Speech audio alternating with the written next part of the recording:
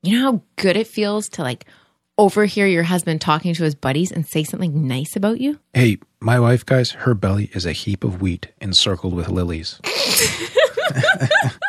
That's a quotation from the Song of Solomon. Welcome to the Only You Forever podcast. If you want to build a thriving, passionate marriage, we've got the research, the truth, and the answers you've been looking for. And now, here are your hosts, Caleb and Verlinda Simone Gendel. Hey everybody, this is episode number 23. We are going to be talking about making it a personal agenda, like a real habit to speak well of your spouse and to your spouse. Yep. It's so easy to take each other for granted. It is, and I think people need to know that your neck is like an ivory tower. But your teeth, they're like a flock of ewes that have come up from the washing. All of them bear twins, and not one among them has lost its young. Good. Yeah. So I think, though, in all seriousness, that's the Song of Solomon, right? So that was a love letter from centuries ago from a groom to his bride. One of those. That was difficult. Yeah. And he found language that must have meant something in their culture. Because I'm going to tell you right now, fellas, if you go home and tell your wife her belly's like a heap of grain, that's not a good start to the rest of your evening. Right? Yes. But we need to find language to speak well of each other as well. Right. And if you're not sure, I mean, you could start with the Song of Solomon and see how that goes, but I don't know. Yeah. I think the lesson there is that he found language, and obviously it meant something to her because there was this real deep language, and they had in their marriage, she responded, they had in their marriage this practice of speaking well of each other and to each other, about each other and to other people. Yeah. It's so easy to take each other for granted. Yeah. You get married for a while and you can become a fixture to each other. Yeah, pretty much. Right. So I think this speaking well, it's like a small willful gesture that can pay huge dividends inside the marriage. Mm-hmm. Being intentional. And you're actually thinking positive things if you're saying them. And you're not asking for them like your spouse comes out with them on their own. It's like, I didn't prompt that. That was a genuine whatever. And that just so reinforces that whole love bond. Yeah. That's like a little kid, right? When they like the first I love you, where they just come up and throw their arms around you. Yeah. Spontaneous. Yeah. You didn't have to ask for it and so sincere. Yeah.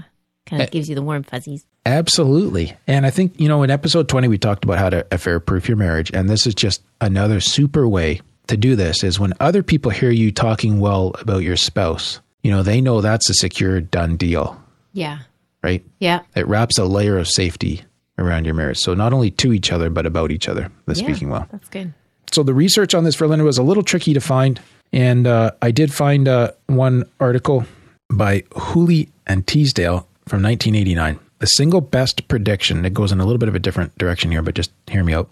Okay. The single best prediction of relapse into neurotic depression was the patient's response to the question, how critical is your spouse of you? Okay.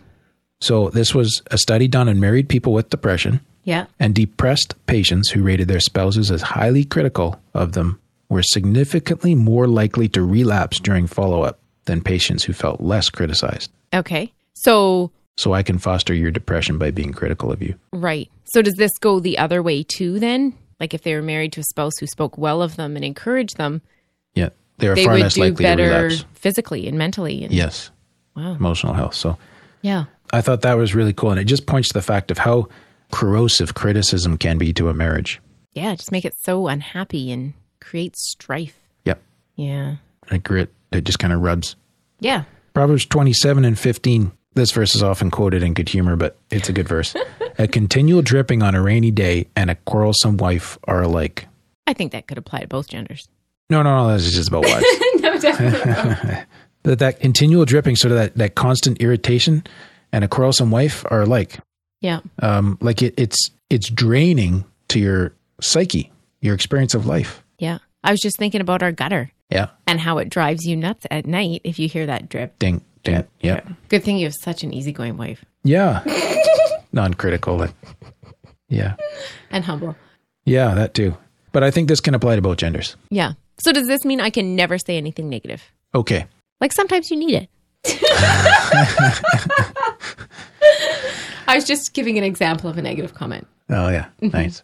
So, well, there's a couple things about this. Another researcher, Nersesian, he said 5 heartfelt compliments will erase the damage done by one slip of the lips. So this isn't constructive criticism as such. No, this is about things you like say that you shouldn't say. Okay. And to me, that's actually kind of good news because none of us are perfect and we all say stuff and it's like, oh, I should not have said that. Yeah. And this tells me that it doesn't have to ruin or be the end of your marriage. Like that time I was trying on a dress and you told me to suck it in and I was. I think I unloaded about 5 to 20 compliments right after that. We're going to bury that one with some positivity. Okay. Yeah. And then when Dr. Gottman, he has the same thing, right? So in a happy marriage, there's 5 positive interactions for every negative one, is what he observes. And in a distressed marriage, there's 0.8 to 1. And now often we don't think of that a lot. Like 0.8 to 1 is almost like 1 to 1, one positive for every negative. And you're thinking, well, half the time you're doing okay and half the time you're not. That's actually really miserable. So investing in the positivity and being intentional about that really creates an atmosphere of, just trying to not to use the word positivity again, but it really builds up the marriage, right? Yeah. Makes it happier. Yeah, exactly. So it does have a very distinct impact on marital satisfaction. Here's another study. Those who rated this from Gordon and Baucom, those who rated their spouses being particularly positive reported higher levels of satisfaction in their marriage. That makes sense. Yeah, that's kind of obvious, right? So that's good. Now, if you think your spouse is positive, it'll make you happier in your marriage. So that's about your perception. And deciding how you're going to perceive your spouse. Right. That's interesting. But that's where that 5 to 1 comes in. Like if you're getting 5 positives for every negative, you're going to see a lot more positive. Yeah. Yeah. But I mean, you could also get to the place, even in your own experience, where you were getting like maybe 3 or 4 positives, but all you're noticing or picking out or choosing to remember and to dwell on is the negative. Yeah. And that's where I think that verse in Philippians really kicks in about whatsoever things are pure, whatsoever things are holy. Think on these things. Yes. Huh. So we can be intentional about what we see, because this is really huge, because the assumptions you make about your spouse and the beliefs that you form and hold about him or her, those determine the level of your happiness. Wow. So what story are you choosing to tell yourself about your husband or wife? Right. Wow. Yeah. And that's where in my mind I come back to what's called the fundamental attribution error, where we can think about our spouse. We can do this. You can have this error with anybody. Yeah. But the fundamental attribution error is when I interpret or give meaning to what you do based on who you are instead of your circumstances. So she just gave me lip because she is sassy. Okay. Would be the fundamental attribution error. So I'm assuming that there's a flaw in your character that makes you speak in a certain way. Right. Right. Now, what I could turn around and think was, I just disrespected her and she responded to that. Oh, okay. That's not about your character. That's about the circumstance that you're in that prompted the reaction. Right. And I think we need to be careful with this with each other, to not label each other in our minds as being a certain type of person. Right. But to really try to understand the situation that we're putting our spouses in or walking through them with, and see them responding to that, to their environmental cues. Right. That's interesting. Yeah. It kind of comes back to that perception thing, right? And the reasons, the meaning that we ascribe to behavior from other people. Yeah. So when I do this, what ends up happening is I ascribe more negativity in my interpretation than what was intended. So when my spouse says something negative, I blow it out of proportion in the negativity. Yeah. Okay. So I think it's kind of like a bad rash for Linda. Negativity, you can't let it spread and get all over everything. You got to deal with it. Okay. Is that a good analogy? That's fantastic. Yeah. All right. So moving on. Yeah. What do I do if I find myself doing this? The negativity part? The negativity or the fundamental attribution error. And trying to get back to that positivity. Yeah. I want to speak well of you rather than think, oh, he's such a dork. He did it again. Yeah. If you find yourself doing that to your spouse or about your spouse, stop and ask yourself why. Why am I doing this? Why do I need to do this? Why do I need to do this? And sometimes I think, is this what your circle of friends do? Yeah. And that's where, it's typical in movies, and you can find it happening in real life where the girlfriends are sitting around belly aching about their better halves to each other. Their husbands. Their husbands. Yeah.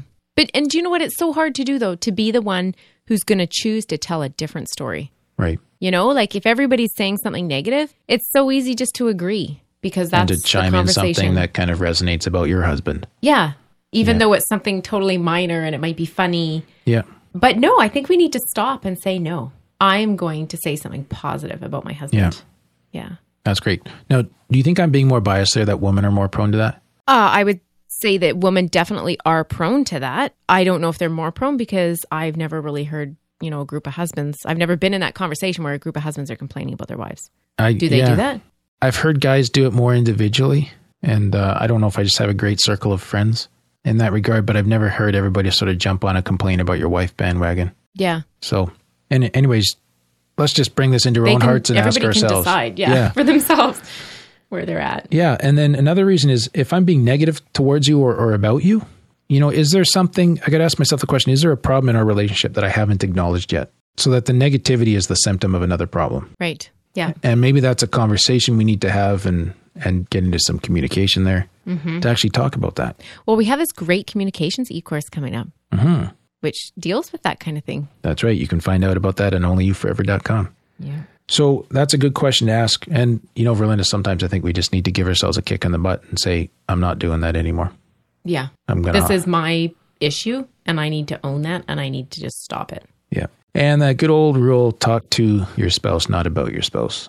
So unless you're speaking positively. Yeah. About them. Yes. So we're on that try to cure your negativity thing. I would rather you came to me with a complaint. Absolutely. Than to your mom. Oh, yeah. Or to your friends or whatever. Yeah. Yeah. Yeah. And I think all of us would want to be honored in that way. Yeah. I think there is an exception though, Caleb. If you're being abused by your spouse, right, you need to talk to whoever's available. Right. And you need to take that time to check out and regroup. Get to a safe place. Yeah. Yeah. So if you have some real issues, like real issues like that. You can't just go talking positively about them and with it getting worse. Yeah. And you can't, I've never seen it work. And it's generally accepted amongst people that help abused women. Yeah. That, trying to be more vulnerable with your spouse and sort it out with them does not have a good success rate. Okay. Yeah. So it's more like you pull out, establish your own safety, and he does his work and gets things sorted. Or she. Yeah. It's usually a he. Yeah. Is that good? I think so. I think you did a great job talking about this episode. Thank you. I've just been watching that flock of views between your lips the whole time. Okay. That's all for today's episode. You can get the full show notes at oyf.link/23. Remember, we are here to help you build thriving, passionate marriages. So if this was helpful to you, we'd love it if you could help us spread the word and share this with others who would also be blessed by it. Thanks, and we'll see you next week. Thank you for listening to the onlyyouforever.com podcast. Please help us reach and influence a wider audience by rating and reviewing our podcast at onlyyouforever.com/love. Thanks for listening, and we'll see you next week.